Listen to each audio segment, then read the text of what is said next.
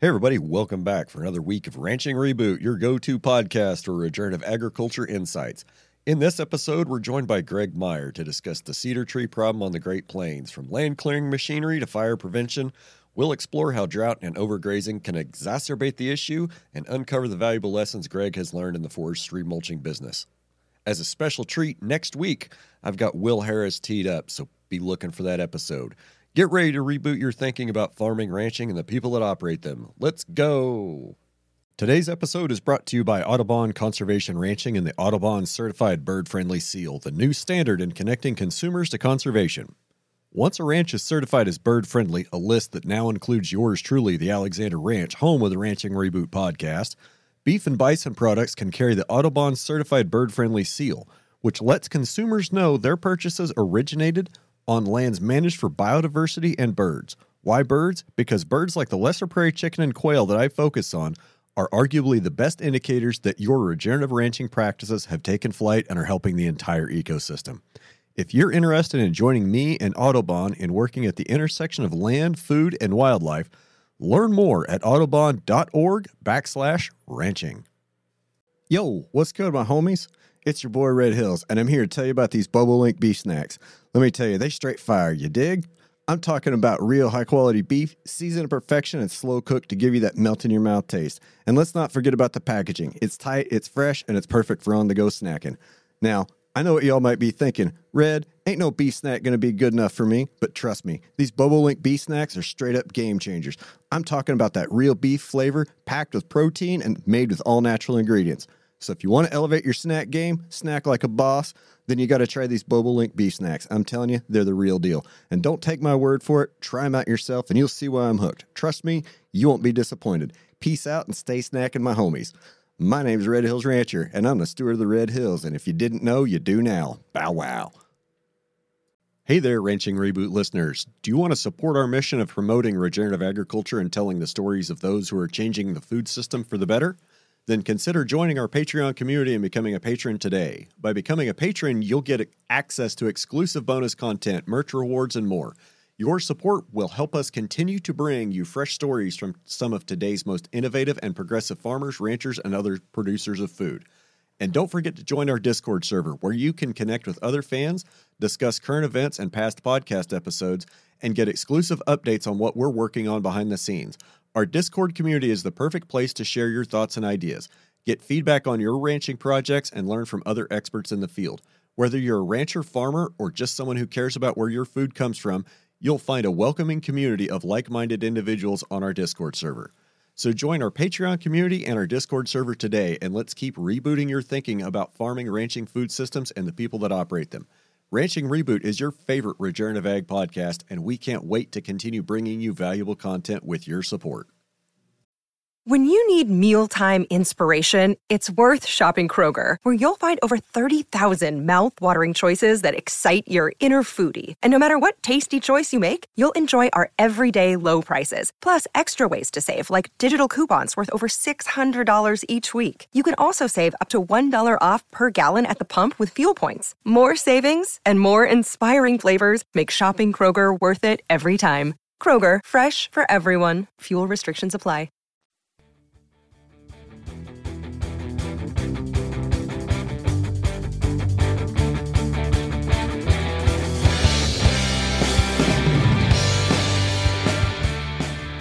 Well, Greg, I appreciate you being here. Thanks for your time this Saturday morning.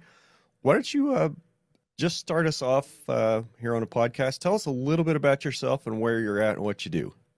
Okay. Well, my name's Greg Meyer. I'm from Northeast Nebraska. I run a forestry mulching company. We clear a lot of pastures. We kill cedars and do a lot of government programs, and I farm and ranch too as well with my father. We take care of about 1,200 acres of ground, our own pasture ground and farm. So we're pretty busy people. And I sell mulching teeth and forestry equipment on the side too as an independent sales representative. So that keeps me somewhat busy as well too. So yeah, we're doing the good, trying to make progress out there somehow. So Good stuff. You like farming with your dad? I do. Yeah, I really do. It's not really a work thing for me anymore. It's almost a vacation to clearing trees. I enjoy it. It's my time off. I really like it. So, and I get to spend time with my dad.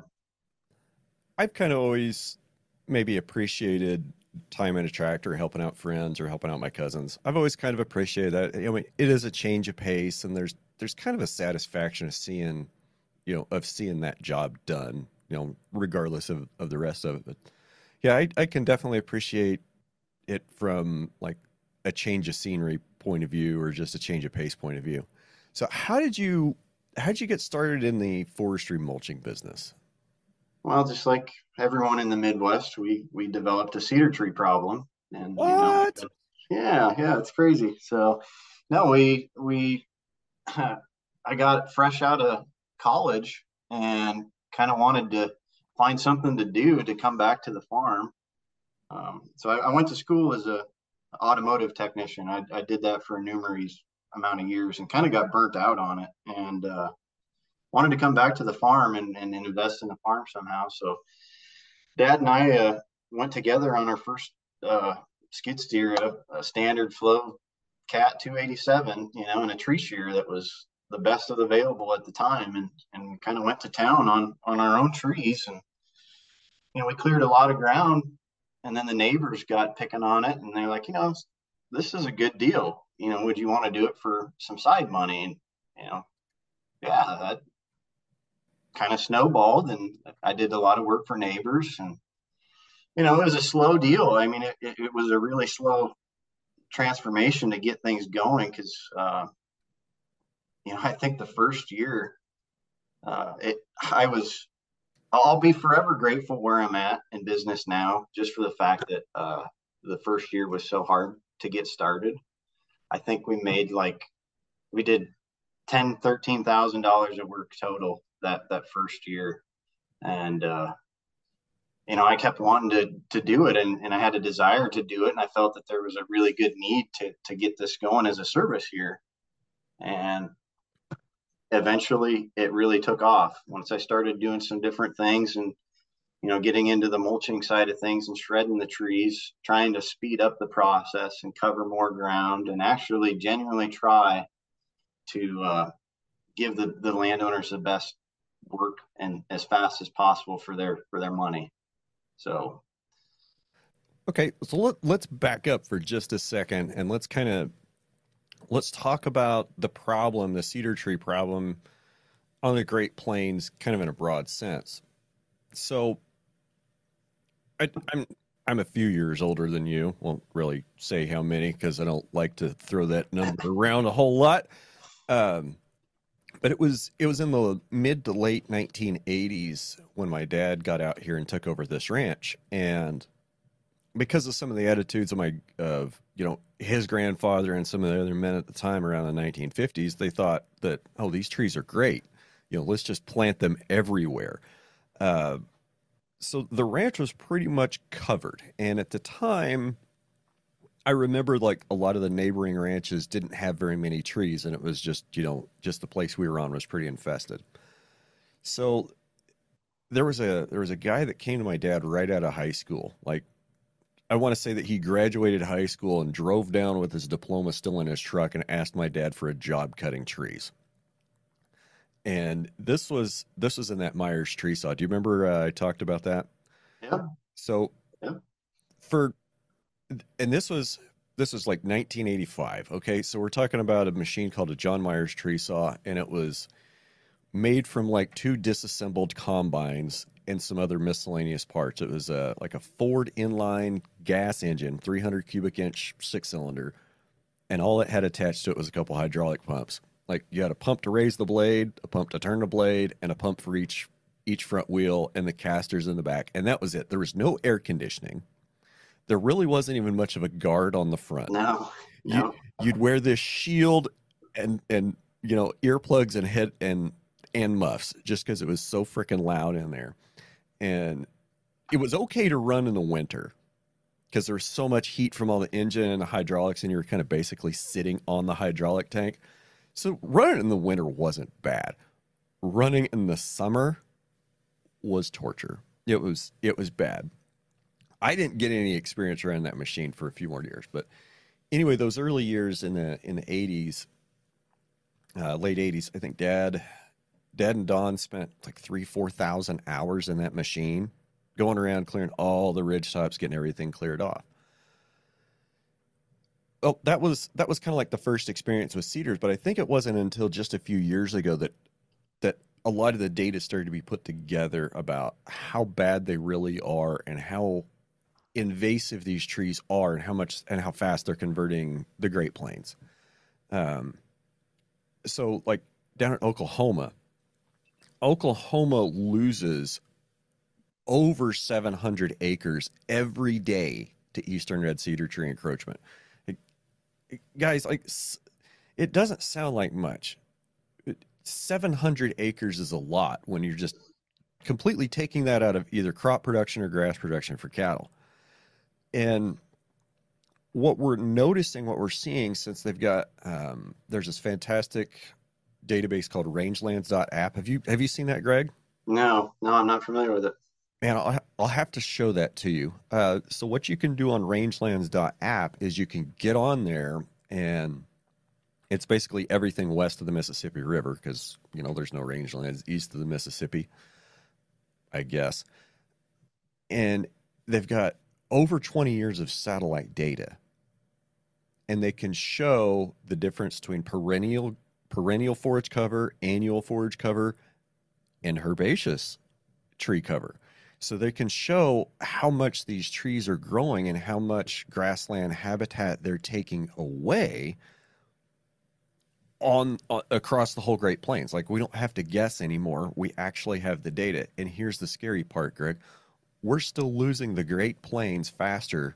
We'll just say in 2020, we're losing the Great Plains faster in 2020 to tree encroachment and brush encroachment and that's a faster rate than we ever converted the grasslands to farming. That's astronomical numbers. It's bad. It's bad. So the trees, we've called it the green glacier. I know you and I have joked a little bit about it, the green glacier, and it's kind of like, if you can see one cedar tree from your property, you better start thinking about it, better start getting ready. And I imagine up there in northeast Nebraska, where you guys have, how much rain do you guys get up there? On average, boy, I mean, it's hit or miss, I guess. It just depends on the year. Seems like every 5 years we go through a pretty bad drought, but it's we see quite a bit of rain typically. A little more south of us than up here. So I was just curious because I know you're, northeast Nebraska. It's farther east than me, and generally as you go east, there's more rain. I kind of had the idea growing up that the trees would pretty much stop going west from where I was because there just wasn't enough rain. And over the last 20 years, those cedar trees have kind of proved me wrong. They seem yeah, it doesn't even seem like a drought affects them. no, I actually think they, actually, 2019 when we had the flood, I think they actually slowed down when they had an abundance of water. But I actually do think on a drought year, that makes them more prevalent to grow. Honestly, I think they like the stress, and then maybe less competition, possibly. With lesser grass stand, and overgrazing is a big thing too. After that, maybe that has a bigger factor in it as well by overgrazing it. Yeah, definitely. Definitely. And I was just kind of modeling in my brain how that would work. So there's one of the guys that I like to listen to a lot that's done work on that rangelands.app program I was talking about. His name is Dirac Twidwell, and he's out of University of Nebraska at Lincoln. You're shaking your head. Have you heard of him? I've heard of him. Yeah. Yep. How did you hear of him? From you. Yeah, you kind of Oh, promoted him a little bit, and I've looked him up. So yeah, I pay attention to you, buddy. okay. Um, what was I saying though? And anyway, um, Direct says that that the seeds are about 90 to 95% more likely to germinate after they go through a bird. Okay, but the cool part is these small birds have such a fast digestive tract that that berry only stays in there for about 7 minutes. And that's only about enough time for that bird to get 200 to 300 yards away from that seed source tree. Yep. So that's the good news is we don't have to kill every cedar tree on the planet. We just need to get rid of all the females. Um, you want to, what do you know about cedar trees? How much have you studied them as you're turning them into dust? Well, the scientific side of things, I haven't followed so much of it more than I see a lot of different scenarios, I guess, being in the field with different landscapes all the time, how the process of attack is going to be and what the best recommendations are going to be for each producer. You know, uh, to go along with what you said, typically all these windbreaks installations that they put in, you'll see the worst encroachment starting to come out from the plantations, where they plant the shelter belt windbreaks, or the valleys where they're native, you'll see a definitive line where, they like 200 yards out from that, there's a lot more seedlings growing, so that makes a lot of sense to what you're saying there. So there's actually a lot of programs that are paying to take the shelter belts out, not only just the taking the females out, but total removals as well for that reason. So Before I start picking your brain and talking about some programs, like the big thing I think that's going to be pretty important to talk about when we're talking about, why we need to prevent these trees from coming in and taking over our rangelands. To me, the big one is water. It's water. So, and I can speak from personal experience of what happens when you go into a draw, clean it out. But I'd like you to tell us a story. Um, an 8-inch cedar tree. Now it's 8 inches. And when they measure trees, they generally measure trees diameter, breast height, which means about 4 feet off the ground. They want to measure the diameter of that tree. So an 8-inch cedar tree is going to drink about 30 gallons of water a day. Okay, folks, let's put 30 gallons of water a day in perspective. It doesn't sound like a lot. When I was way back in the day, when I was a tadpole in the Navy, and we had to make the water on the ship, on the aircraft carrier, you were allotted about 60 or 65 gallons of water per person per day. That sounds like a bunch, but you got to take, that's not just water for washing your face and flushing the toilet. That's water for taking a shower. That's water for washing your clothes. And that's water for cooking your food. So 65 gallons of water a day, that's 2 cedar trees. So tell us what happens when you go in and clean out one of those canyons, Greg. the water starts flowing, man. And there's been numerous occasions that, I've been on a person's ground where springs will come up out of the ground or creeks will start flowing. That's exactly right. A lot of springs come back to the surface.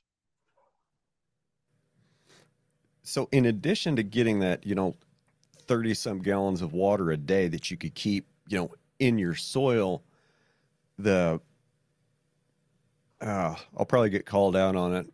The receipts are around there somewhere. Like something like 75% of the rain that falls never makes it to the ground if it lands on a cedar tree. Have you heard that Yeah. one too?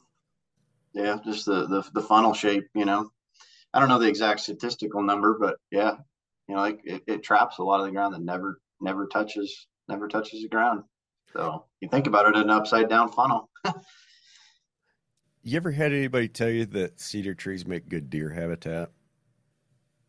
Uh, it's a conversation I have in a lot of different individuals. And I have to be careful about what I talk about with that too. So We don't have to be careful here.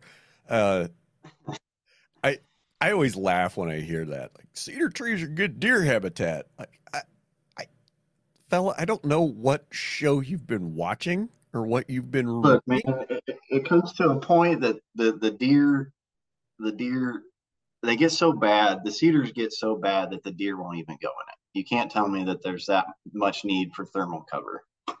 If I can't walk through it, they're not going to walk through it either. Yes. Then you'll have somebody give the argument, oh, they bed down underneath them. Oh, they bed down underneath them. I know I have cut a lot of trees in my life. I'm not going to say that I've cut a million, but I've cut a lot of trees in my life. And I can tell you, I have never. Okay, wait a minute. One time, one time, I have seen a doe deer bedded down underneath the cedar tree. One time. Have you ever seen it? I don't typically see them there. No, even on our own land, they're bedding in the field corners of tall grass. It's or next to a plum thicket somewhere. And So and that's what I always try to tell people. They're like, "Oh, those cedar trees are good deer habitat. They bed down under them." No, they don't. Deer are brown. And if you manage your yeah, pastures correctly, you'll have some of those places where the grass is, 2, 3, 4 feet tall. And I've run over more deer in the pasture than I've ever found underneath a cedar tree. I've literally run over 2 deer in the pasture with my side by side. They were just laying down in the tall grass. I've run over 2 deer in yeah, the pasture and I found exactly one under a cedar tree. So I can say I've run over more in the grass than I've ever seen under cedar trees. yeah, yeah. I don't know. it's that's a tough one because I work with a lot of different people, and there's opinions about that every direction. So, and most of them, the private clientele that I work with are coming around to getting rid of almost every tree possible. So, which is good. That's what they should be doing. So, So you mentioned that you started with I think you said a 287 cat and a shear. Now, I have little experience with some shears, with like a pincher style shear with a Marshall type saw. So why don't you tell us a little bit about how some of your machinery evolved and what you're using now? um, well, yeah. I mean, the shear and a it's a great machine. I mean, it still works today. I started with it 10 years ago. Um, and it's still working. It's maintenance free. It was just on a production scale for a company like us. It was a slower practice. We quickly evolved, to a higher production uh, unit with the shredders and the mulchers and stuff like that.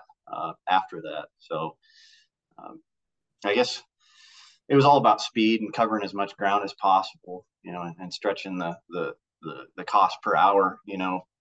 I actually found that you know looking back on things that the shear actually ended up costing people more money to clear their land, just because it was slower than compared to paying a little more per hour for like a forestry mulcher or even these big rotary mowers on the smaller trees. It was a lot better end product that they were left with, and it actually saved them money per acre to go that direction. So um, I guess, and after that, the 287.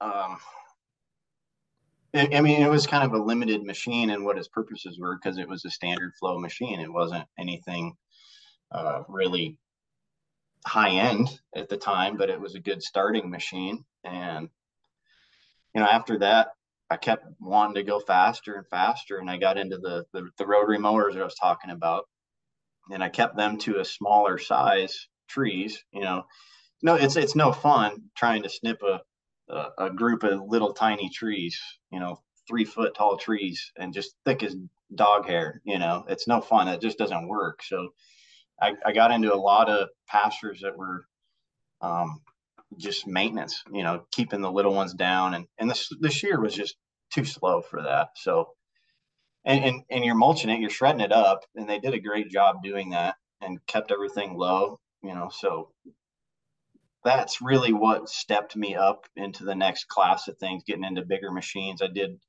a year or two with that machine, and it ended up progressing that I ended up getting two 287 cats and outfitted with those rotary mowers, and just kept stepping things up as we went.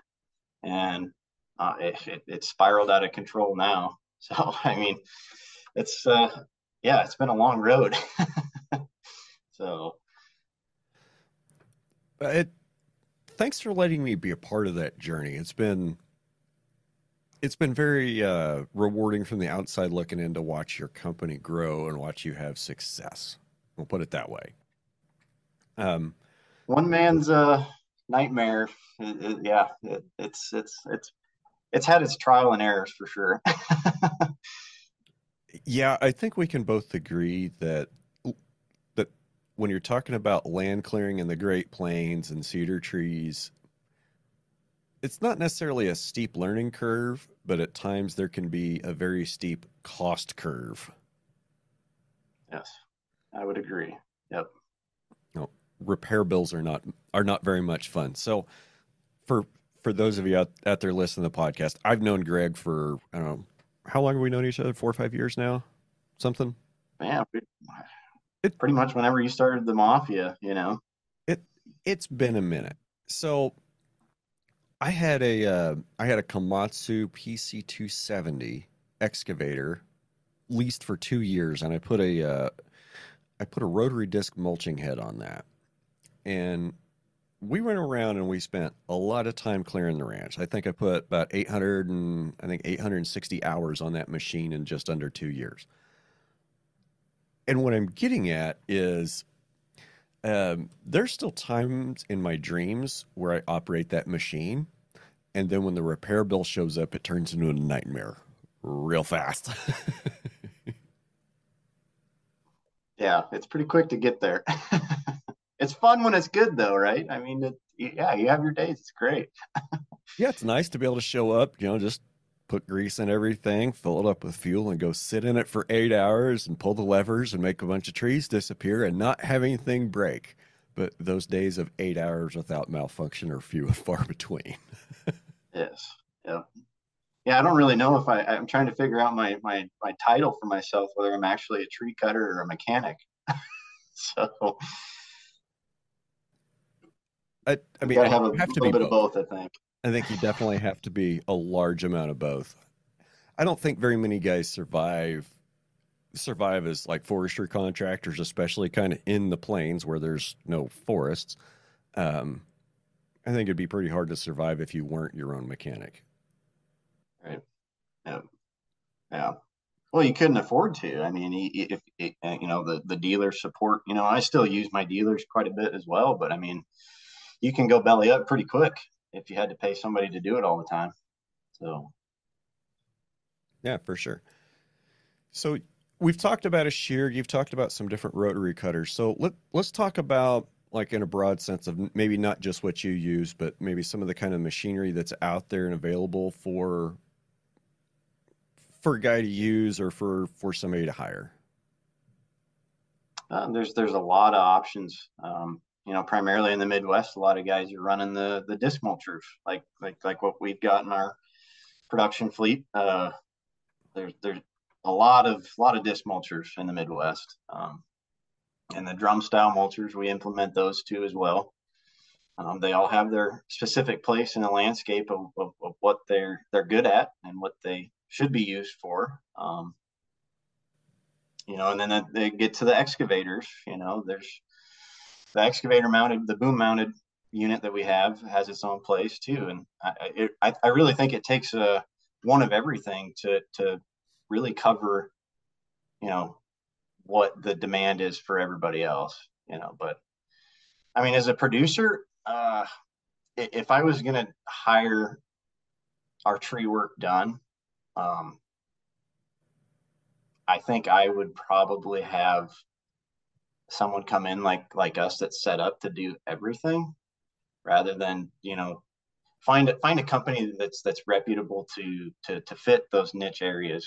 That's my biggest sell for everyone is we can get to 90% of the trees, and there's no problems getting there. We have the right tools to do the job. So um, and if a producer was looking to buy their own machine, and they had a lot of trees to do, I would probably suggest them to go the larger route than, get away from skid steers.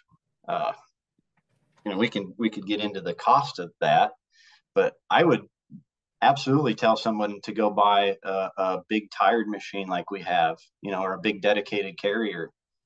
Because for one, you're going to use the heck out of it, and your likeliness of having major failures is lesser probably because it's built for it. And that's your purpose. If you're buying a machine to cut trees, get one that's meant for it. Then try and make a skid loader do a dedicated machine's job. And then your return of the investment at the end of the day, when you're all done, if you want to sell it, I really think that you'll have a lot better return on your money. If you want to get rid of it or have something to keep. So Yeah, and you kind of touched on that a little bit. So let's back up and let's talk about programs now. Also, kind of in the sense of programs, yes, there's a lot of money floating around out there, and yes, you can do what I did. You can leverage a program and go lease a machine and do the work yourself. But I also want to say that I spent a lot of time and a lot of research understanding the problem that was in front of me and understanding the tool that I needed to most efficiently deal with that problem. And, that excavator and that disc mulcher, that was the right tool for the job that I had. Is it the right tool to finish what I have? Probably not. I haven't really sat down and noodled that out. But if your problem is, you've got 5,000 acres that's pretty flat, that's just covered with trees, an excavator that moves 3 miles an hour is not the solution for you. And likewise, if you're on a really small lot with a bunch of small trees, a big tire machine probably is not necessarily the thing for you. And we can get back into machinery choice later. Where I want to talk about is programs, because it was a thing 15 years ago when these equip and these CSP contracts and some of these other ones were starting to roll out and be popular down here. What guys would do is they would use that contract and they would say, I'm going to do the work myself. And they would go buy a machine and they would do the work. Now, yes, I've seen that be successful. I've also seen that be not as successful. I've seen guys get way over their heads on a machine, not be able to get the work done and not be able to pay for the machine and have a big repair bill and not be able to take care of it and have a big problem with, with their leasing company or whatever. Seen that, not that often, but there were a lot of guys that did take advantage of those programs, and they would go buy a machine, get the work done. And a lot of times down here, a tree clearing contract is also attached to fire. So tell us a little bit about how some of the contracts up there in Nebraska work, and like what are some of the ones available? Because I'm sure that you probably see more of them than I do, because I just look at the stuff that works for me, on my place. And I imagine that, as a contractor, you're seeing several different landowners and different programs. Is that right?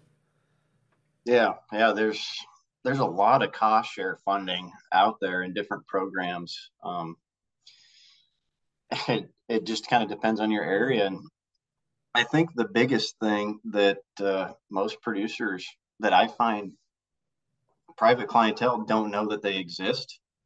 Uh, a lot of them don't know that these programs are available to them and that they could apply for this funding to help them out.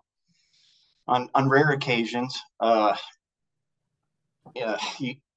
you run into people that absolutely hate the government.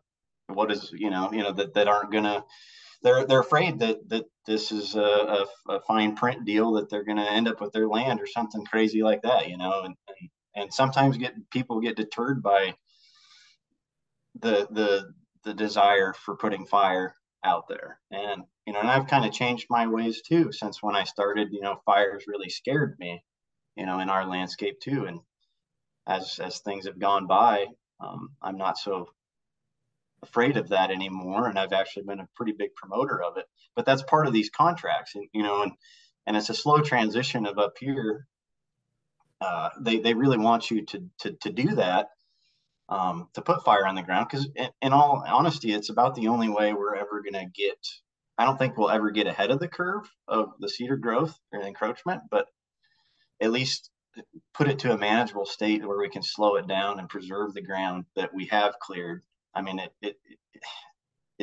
it's the only way, I really think. So, I mean, a lot of these contracts,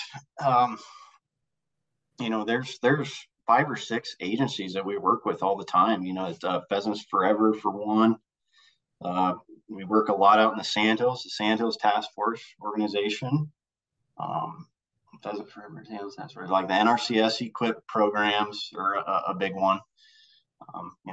Every county's got an NRCS office that a lot of them do see a good amount of funding for that. And then we work with the Forest Service as well.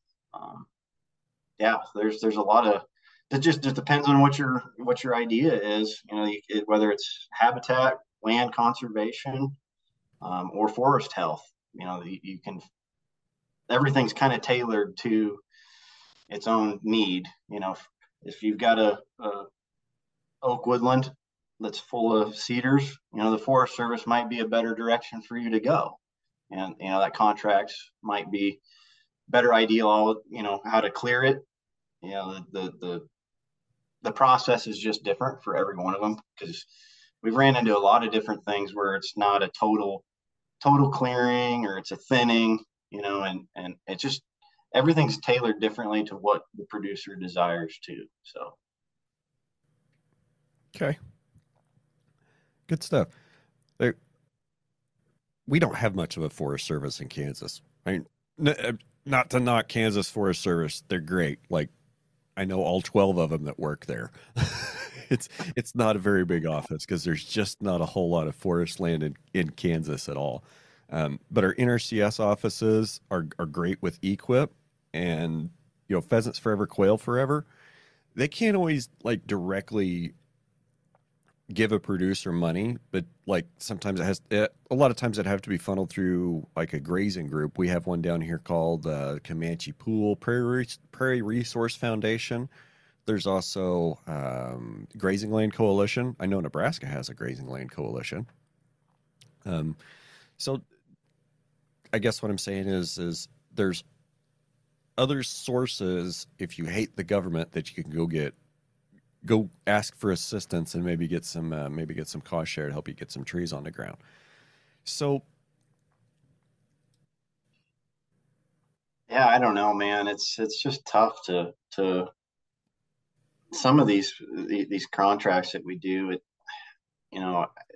Getting into the Prescribed Burn Association that's just starting up here. Me and my dad, we were kind of against mass fire because it scares us of the ravines and stuff like that. But when you get the right knowledge of the practice of doing that, and getting experience going into the burning, it's a very controlled, safe practice that can be done in very difficult situations. You look at the Los Canyons in Nebraska, they're burning out there just like you guys are in the Flint Hills, man. I mean, it can be done. It's a good deal. It really is. yeah, we we just had our burn association meeting like 3-4 weeks ago, and we try to have that kind of toward the end of January, middle of February, when before everybody's calving season kind of starts, before there's really a whole lot going on. It's just a nice slow time of the year. And, everybody likes to talk about the burns that they're planning on doing. And we had a bunch from 2022 that were deferred from 2021 that were deferred from 2020, and those are all still on our list for 2023. And nobody's going to do anything. Like we just don't have the moisture down here to burn.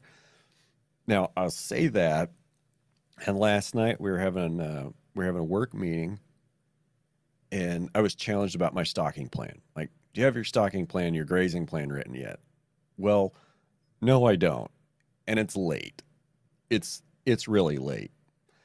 Should have been done, I don't know, maybe 2 months ago.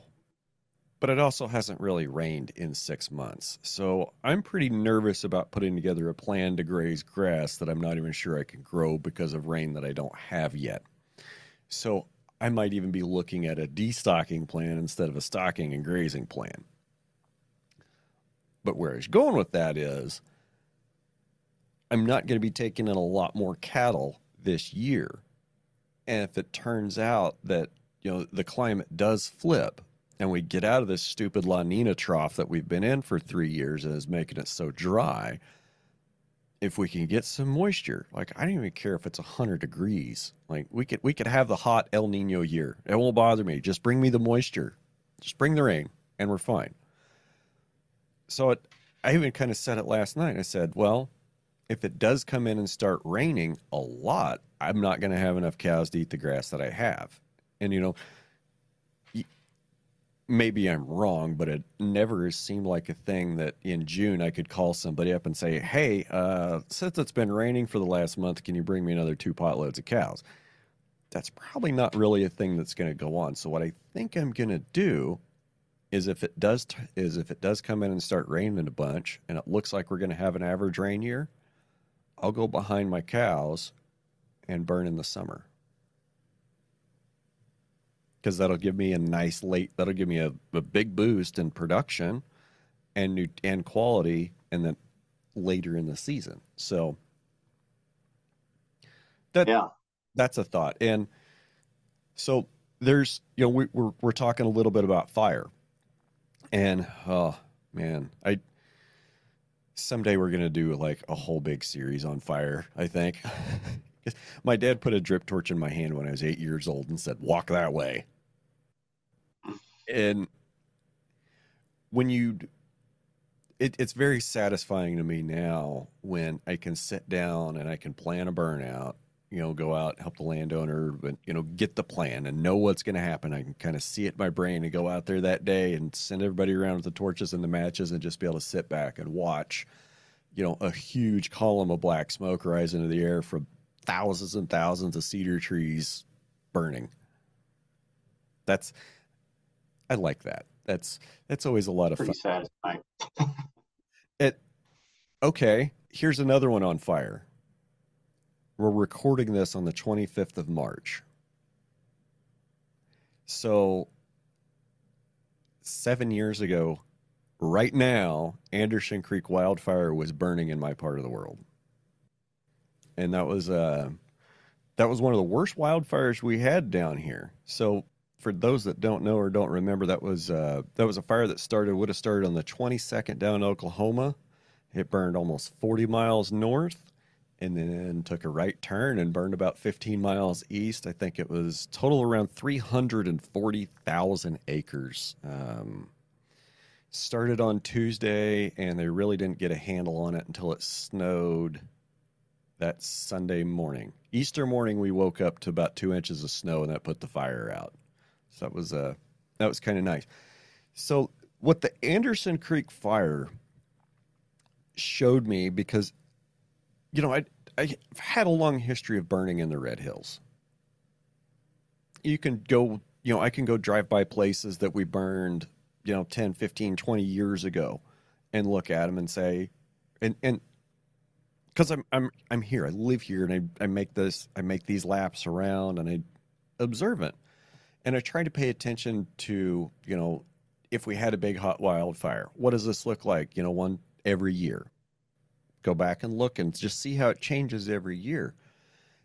And after the Anderson Creek came through, while we're in the middle of trying to get all the fence rebuilt, and make the business be able to function again, I knew it was important to take some time and drive around and look at some older fires, some older wildfires that nobody had come in and done anything with, the trees after the fire. And what I saw I didn't like. You know, you know how we get, our steep canyons, we'll get the really tall cedar trees in. Well, when you burn them up with a wildfire, what's left, right? You got a stick. Sometimes it's just a lot of times it's just the skeleton instead of a stick. What I learned driving around after watching Anderson Creek, what I learned was after 5 to 8 years, those trees start to rot. Like the root balls will start to rot and they'll get loose in the ground and it takes a big windstorm and they start to blow over. And of course, they don't all blow over facing the exact same direction where they'd be easy to come in and pick them up. Oh no, it's like pickup sticks. They're all jumbled and all tangled together. And I looked at that and I said, I don't want that on my ranch. And that's what, that was the big reason why I put the money together and I went and I got the excavator to go clear up all those areas. So we noticed after that fire, because it was so hot and so intense, that it actually got down into those canyons. It got down in there and burned up some of those trees that we couldn't get to with skid steers. So we've talked about how you guys started with a skid steer until 2016. That's all I used pretty much. And I can tell you this: you put a mulcher head or a brush cutter or even a shear on the front of a skid steer, and its lifespan decreases dramatically, and your repair bills will increase dramatically. Would you agree with that? Yeah. Your local Napa store better keep a lot of hoses on hand. Yeah. Yeah, my local parts store, they were in Napa. They changed to a CarQuest, but yeah, they got good at making hoses. John Deere, I knew there were some hoses that I could go to Napa and get, but then there's some hoses we'd have to make the little bit longer trip to John Deere to get because Napa didn't always have the fittings, and they didn't like to carry the 3/4 inch 4,000 psi hose. Napa didn't like to carry that because I'm the only guy that needed it. Yeah. They're just like, we're not buying that special, and we're not buying a special fittings. Go to Deere. So I'd have to go to Deere for all the bigger stuff, but paying their lovely prices. So we saw Anderson Creek, and then the next year, as 2017, when the Starbuck fire happened, and that was your first trip down here, wasn't it? Yep. Yeah, we brought some materials down. Yep, to the gentleman you knew. So, yeah, that was pretty much my big first experience to mass acre wildfire like that. So it was very eye opening to see it. I think Starbuck was like 600,000 acres. It was even bigger. It was crazy because Anderson Creek, like we're all walking around like going like, whew, that was the big fire of our lifetime. Because the last huge wildfire, I think, was in like the early 1960s. There was like nobody alive to remember that when Anderson Creek came through. And I remember that, for the weeks and months after, we're like, whew, man, that was rough to live through. I hope that never happens again. I hope we never have to see that again. Yeah. And we were thinking, it'll be years. We'll never see this record broken for, this size of wildfire. And next year, Mother Nature said, hold my beer. Yeah. And what's even like and then we get down into 2018, right? We didn't have any we had some bad fires, but no huge fires in Kansas. Friends down in Oklahoma, southwest of me, kind of down on the south end of the Red Hills, they had some fire issues down there. And brother, if you think you've got a tree problem in northeast Nebraska, you think there's trees, my place around Bill's place, you've never seen that part of Oklahoma. Like that part of Oklahoma is thick. I didn't go down there when those fires were burning in 2018. Holy crow. Like There was some impressive, like full sections of just solid cedar trees, fire go through and just smoke all of them. Like, can you imagine that? Can you imagine that heat? Yeah, you better not be in front of it. There's there's a page that I follow on Facebook. There's some storm chasers out of Oklahoma City.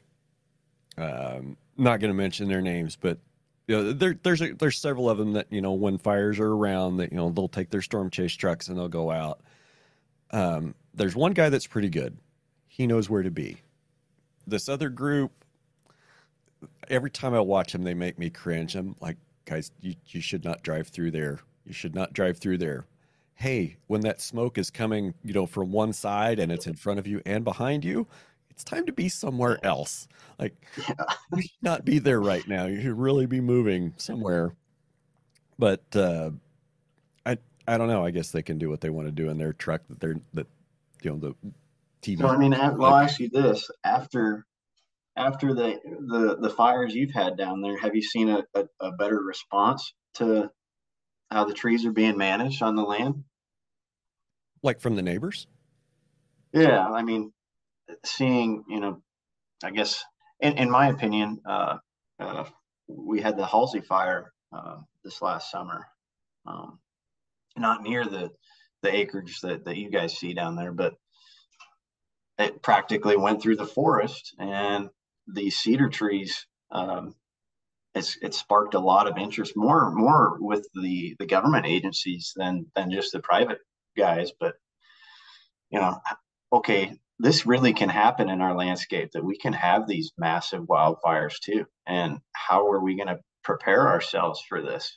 If this ever happens, what does our infrastructure look like? How are we defending ourselves? And we've done a lot of jobs like that where the fire has actually brought a benefit, if to try and be preventative in a way. So at least people are protecting their infrastructure better, removing the trees and stuff, that are in immediate danger of their homes, or, a lot of the game and parks ground. We do a lot of work for the state on the public grounds where, cabins are really in a fire hazard zone. So I was just curious if you've seen anything like that happening after your fires.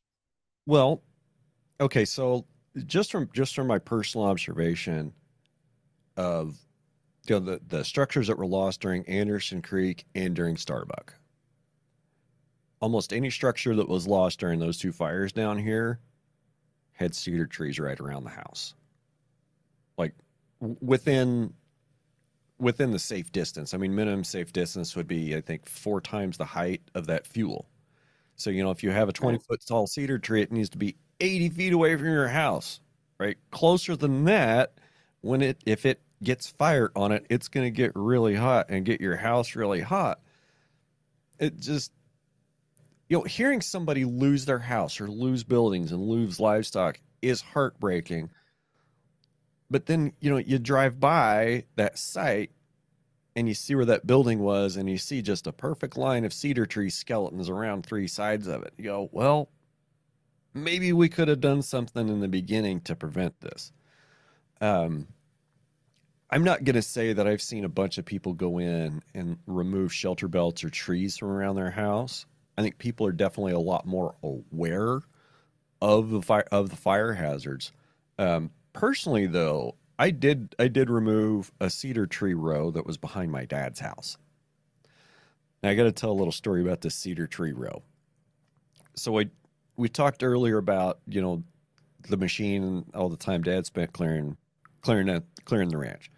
So it was long about 96, 97.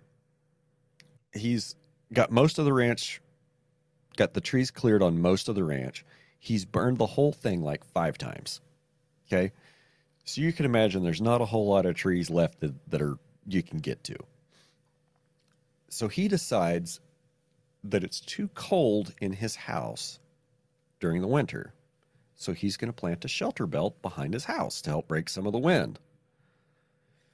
So I'll give him a little bit of credit. He tried for 2 or 3 years with a bunch of different kinds of trees to get them established, to get them to grow, and nothing would grow back there. So he gave up and he went and he rented the tree spade from the conservation district. And he went and he got some trees. Now here's the catch. There weren't any trees to get on the ranch, so he had to go to the neighbor's property and steal them. Okay? Now, grand theft cedar tree, nobody's going to care. Okay? Nobody's going to care if you go steal 20 cedar trees out of their pasture. I don't think anybody's going to be upset about that. Where Dad went wrong, well, maybe not where he went wrong, is so when you have a tree spade, you know what I'm talking about, right? You've seen them? Oh, yeah. Oh, yeah. For those that don't know, it's got these 4 big spades that dig down underneath the root ball of a tree, and then you can lift it up and carry it off. Okay? Well, once you have that, once you dig under that root ball, you have to have a hole to put it in. So first thing you have to do before you go get a tree is you have to use your tree spade to go dig the hole to put the tree in. So you scoop that dirt out and you set it down, then you go get your tree and you put your tree in the hole. Then you go dig your next hole and you go put that back in the first tree's hole and you get another tree and you keep doing that, right? So we got like 15, 20 trees and didn't think anything of it.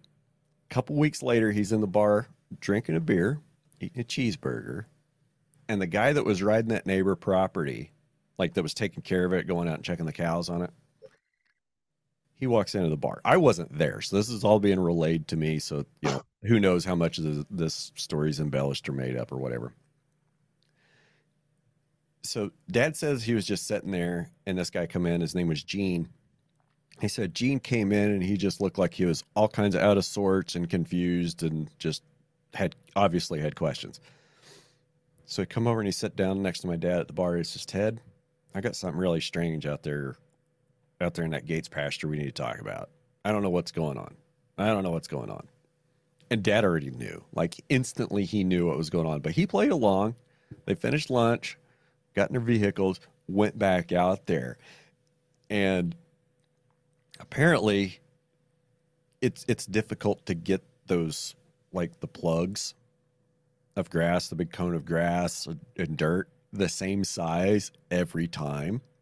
So there were some of those holes that had a plug in them that was down like a foot. There were some that was sticking up 6 inches. Some that were down 6 inches. Some that were a little bit irregular.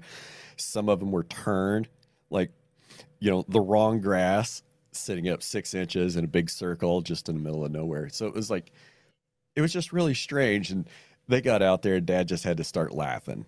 Like, as soon as they went up to one of those big plugs that was not sitting in the ground right, Dad just had to start laughing and told him what was going on. So, but anyway, I told that story so I could tell this one. So that was 97, and he went out there and I remember I gave him a hard time about it. It's like, Dad, you spend your whole life cutting cedar trees, then what do you go do? You plant them behind your house.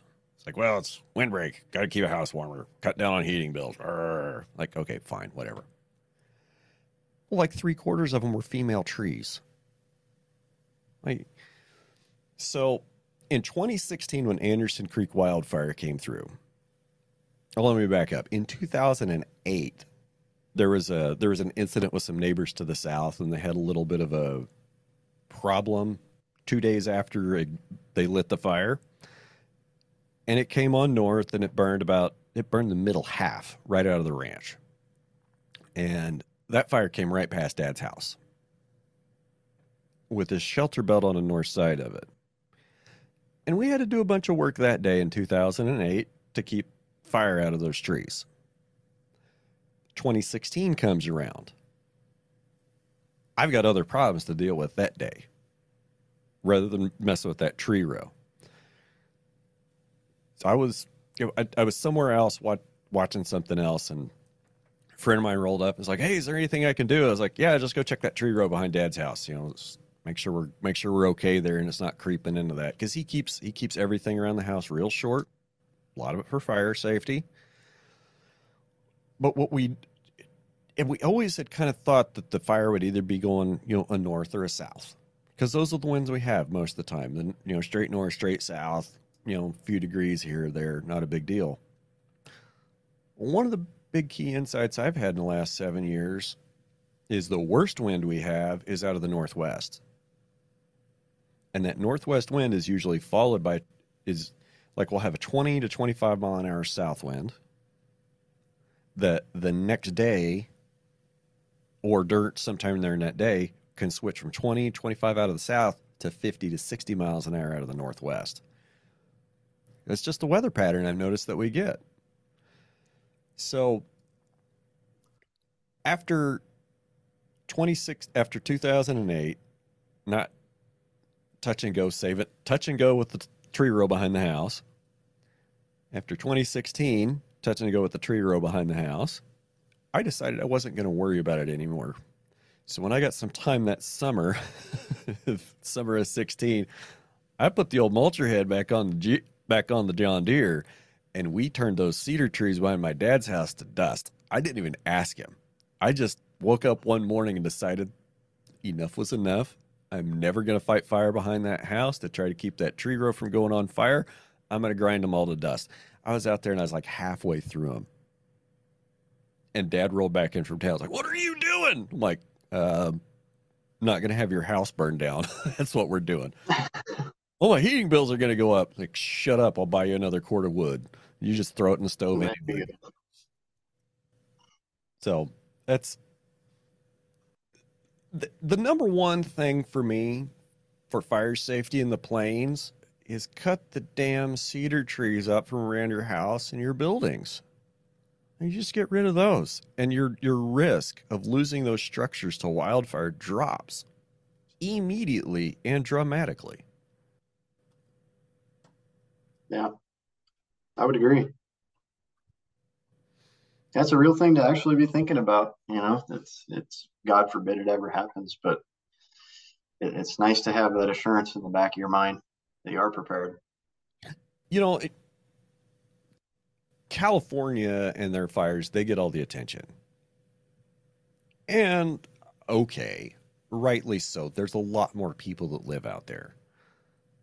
But when I see them like take 2 weeks to fight a 700-acre fire, I kind of wonder about that.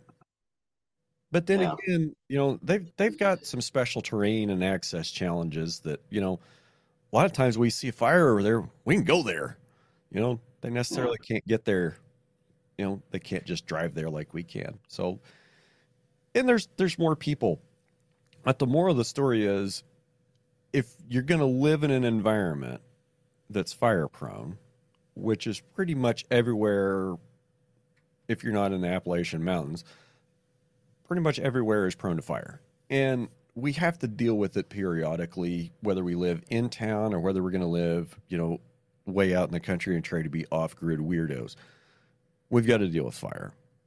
And understanding how to better position or how to better build our businesses, build our structures, and just operate our farms and ranches with that in mind, that, yeah, there's going to be a fire, and it's a lot easier to just let the fire burn around you and go around you than maybe it is to try to fight something with 50-mile-an-hour wind, or to have, defenses that will stand a 50-mile-an-hour wind.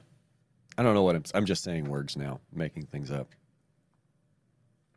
I think you're on a good path, man.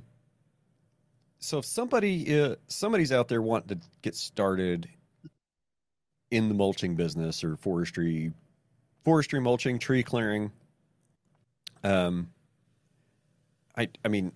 know that I'd probably try to talk them out of it, because it's a lot of pain, it's a lot of heartache, and it's a lot of huge repair bills, and there's a lot of competition, but it is something that's needed, and it is a growth market. So what would you say to somebody that wants to start their own forestry mulching business? I guess I would really take a hard look at your surroundings. So, what is your market going to be in your area, in your landscape? If what's your target size material that you're going to be going after, to dictate what kind of machinery you purchase, and just to prepare yourself. You really got to love it. You got to like what you're doing and be committed to it, to see the success of it.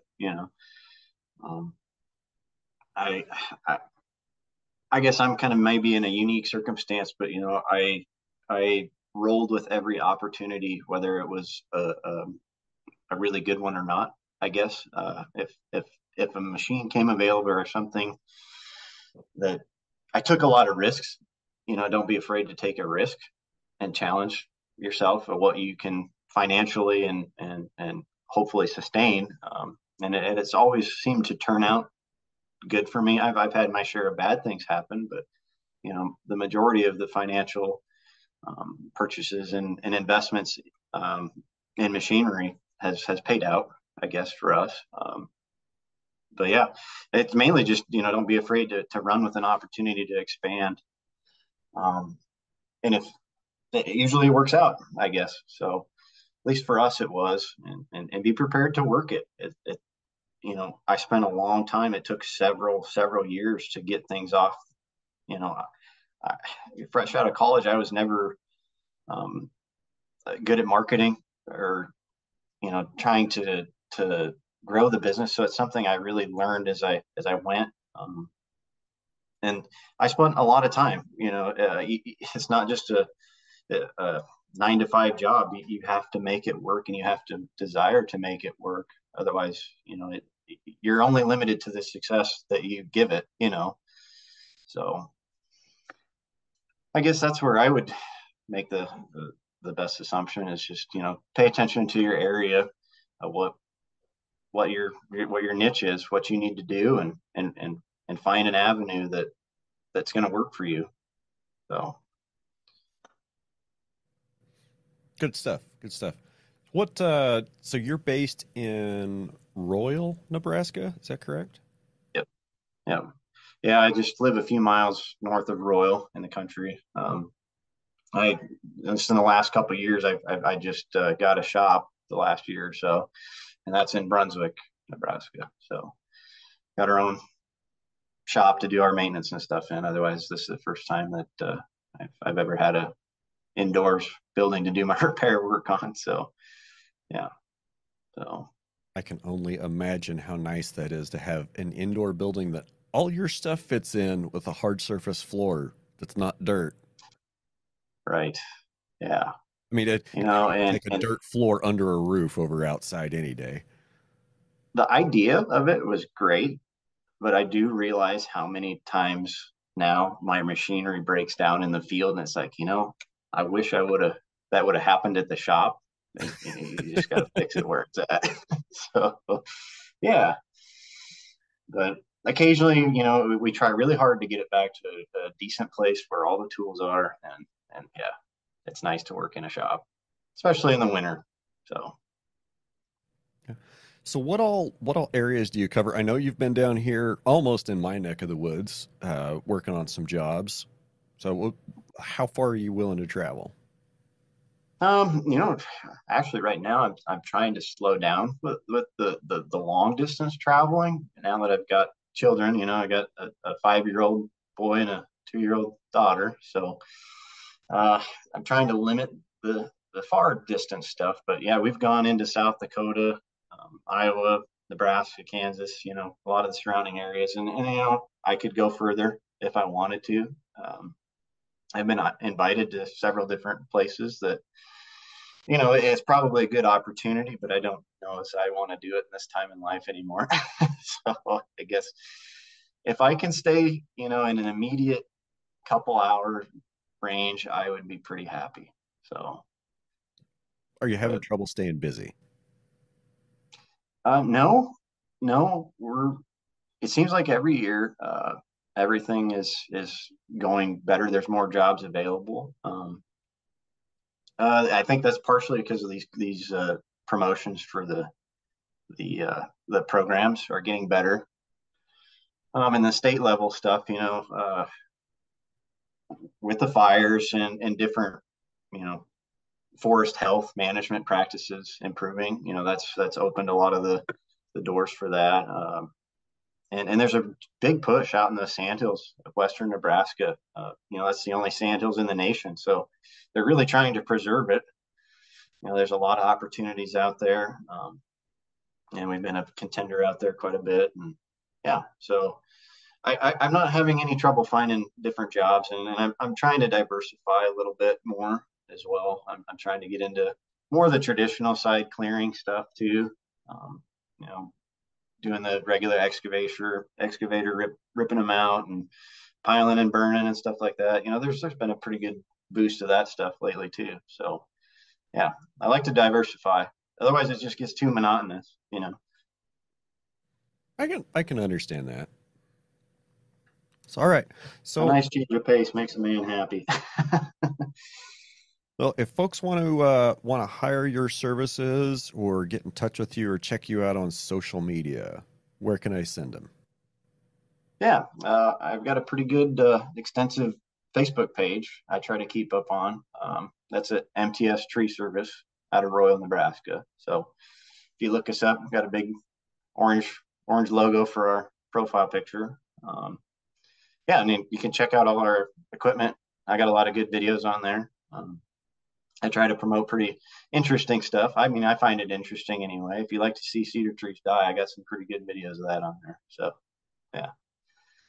I don't see them as much as I used to. Maybe I need to go look for them so I can give every single one of them a thumbs up. I remember I told you at one point in time, you were like, "Oh, am I posting too many videos?" I'm like, "No." Every time I see a cedar tree dying, I will give a thumbs up. Yeah, yeah. And I've actually kind of probably been too lackadaisical about it. I last year or so I've just been so busy. I haven't put a lot of my stuff on there. I just haven't had time, or I forget to take a picture, and just don't have time to pull my phone out, and get something going. But yeah, so I'll try and do better than that, Brian. Make you happy. I mean, don't do it. I'm not going to say do it on my account, but it's always better to be more active on social media to keep your following active and engaged. I say that, yeah, there's probably going to be a dozen people write in and be like, you only post once a week and it's just about your stupid podcast, sucker. What are you talking about? I'll also say this, though. Facebook around the end of January changed how they do everything. I, and my theory is it's because the economy is heading towards recession. The Fed's raised interest rates, so there's no more free money, and these tech companies now have to turn profit. So they've turned to selling a lot of advertising. Like, Oh, yeah. if you're scrolling Facebook later, take a few extra seconds and look at who's posting what and see if there's a time or if it says sponsored content or promoted content. And it almost feels like half of what you're seeing on the Book of Face anymore, it's all paid content. Yeah. Yeah. A lot of ads. I guess I didn't know that, but yeah, it makes sense. You're scrolling along. So So, just something to keep in mind if you're looking to get back active on social media and do promotion. Just your organic, everybody, my organic reach on all my pages fell on Facebook. hmm. So take that. Well, that's Take kind of what it is. discouraging. Yeah. Just And that was a big thing for me. just like you You and know, I, we're in business to make money. I mean, Facebook's in business to make money, and we're yeah, not their customer; we're their product. right. Yeah, that makes a lot of sense. And that was probably the biggest thing for me too. Starting out was what's the easiest way you could reach the biggest number of people for the least amount of cost. Take some pictures on Facebook, show what we were doing.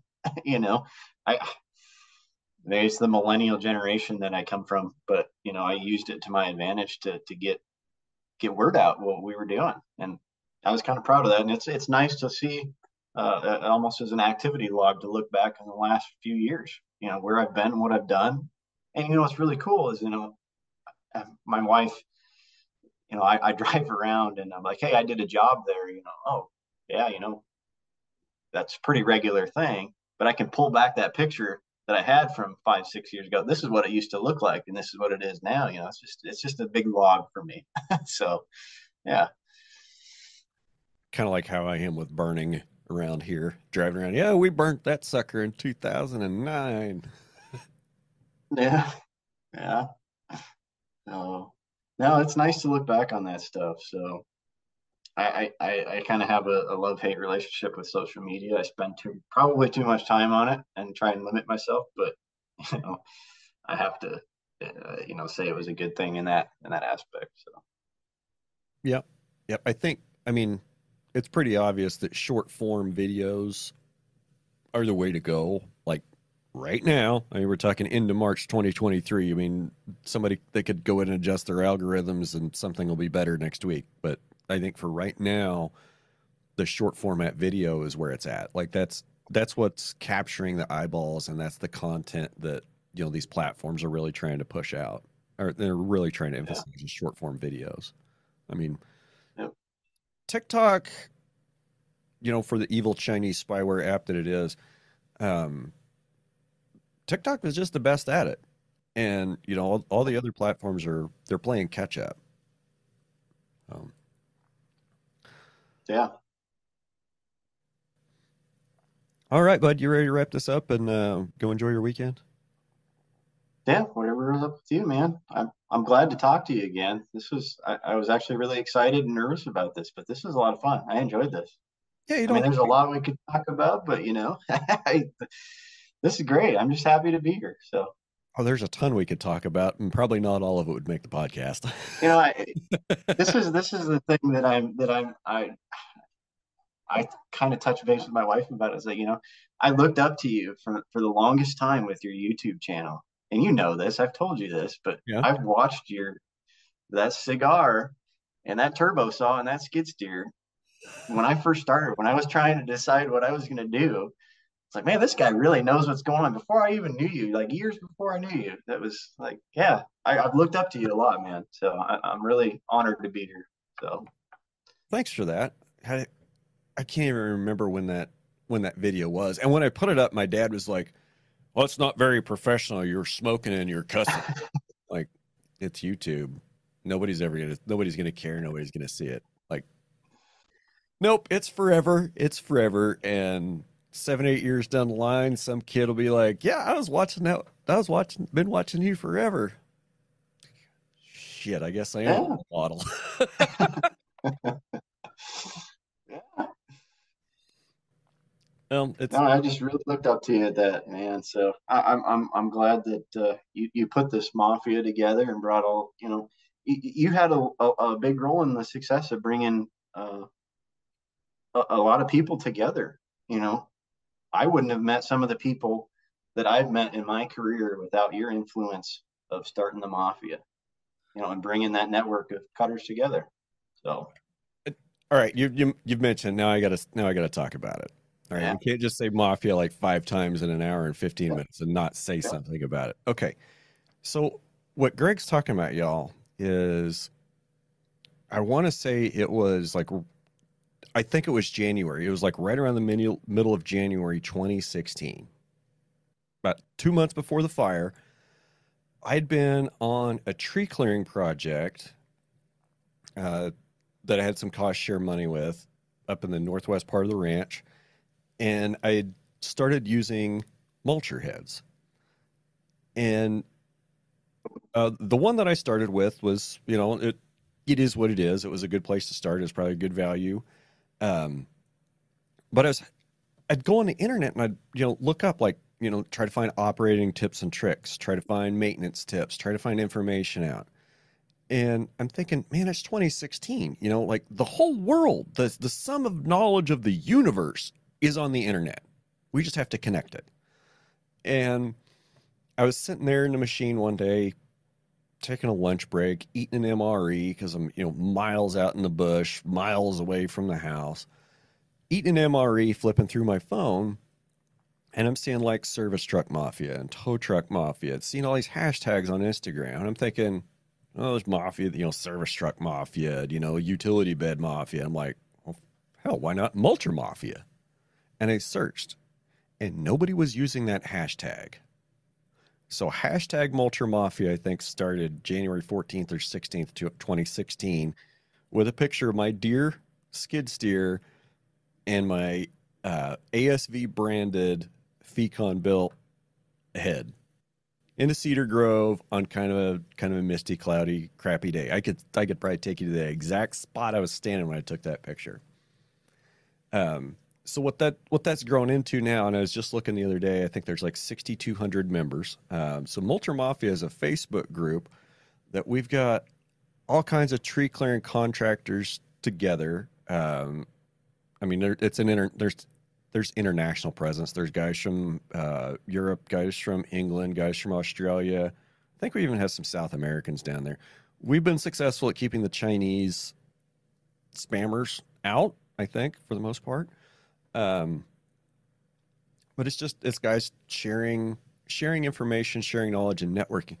But the biggest benefit, Greg, that's come out of that whole group is it's given end users in the field a direct line back to manufacturers. Like Yep. Caterpillar. Number one, Caterpillar, they wouldn't have built those saddle tanks on the new 299s if it hadn't been for Jerry Arthur. Right. The Yep. ASV 135 would not exist if it wasn't for our group. What is it? The Fecon Viking teeth. So the Fecon Viking teeth, that's kind of a fun story. I don't know if you were around or remember that. Fecon came out with the new mulcher head in 16. Like they came out with their depth control rings. And the first knife that they had for that depth control head was crap. And everybody told him. And immediately there was a bunch of guys that was like, we need a knife that does this. We need this kind of knife. And Fecon had it in 6 months. Like they went from hearing customer demand to designing a new tool and having it in production in 6 months because of the group. Yeah. I mean, Yeah, there's a lot of influence there. It really is. And so for me, I turned daily operations in the group over to the admin team several years ago, and it's a great group of guys. But it's extremely gratifying to see that connection being built between end users and the engineers and the factory engineers, and have them talking to each other and know that there's communication. I know you've worked with more than one company to help, because of Mulcher Mafia, you've worked with more than one company to help improve a product or improve a tool. Right. That's awesome. But I think what's even better to see is to see success stories like yours, to see guys like Brad, just Ricky, Sean, David, Ryan Hutto. I mean, look, the list goes on. Like there's a lot of guys that it's been really awesome to see other people succeed and to know that you are part of their journey. That's what it is for me. That's what that's what keeps me coming back to That's the group. a big thing to be proud of. So thank you, Brian, for that cloudy day. Yeah. Well, No, it's been a really good deal, man. So I there's been a lot of times that, I've thought about that. It's like, man, this person I just met, I wouldn't have even known they existed except for you. So yeah. no, you might be cussing me for some of those in a few years. You never know. Yeah. Time will tell. All right. I need to get moving on with my day, buddy. It's been great Yeah. chat and catch up. Sounds Let's good, do man. this again sometime. Yeah, that was fun. I had a lot of fun then, man. So yeah. Well, let me know if there's anything else I can do for you. We'll do. If you ever you need to come down. Like, just come down and visit. Pack up your wife, your kids, and just come down for a few days. Yeah, Brad's been wanting me to come down there and see. I don't get down there enough. I really should. That's part of my goal in the next few years, is just next year to make more time.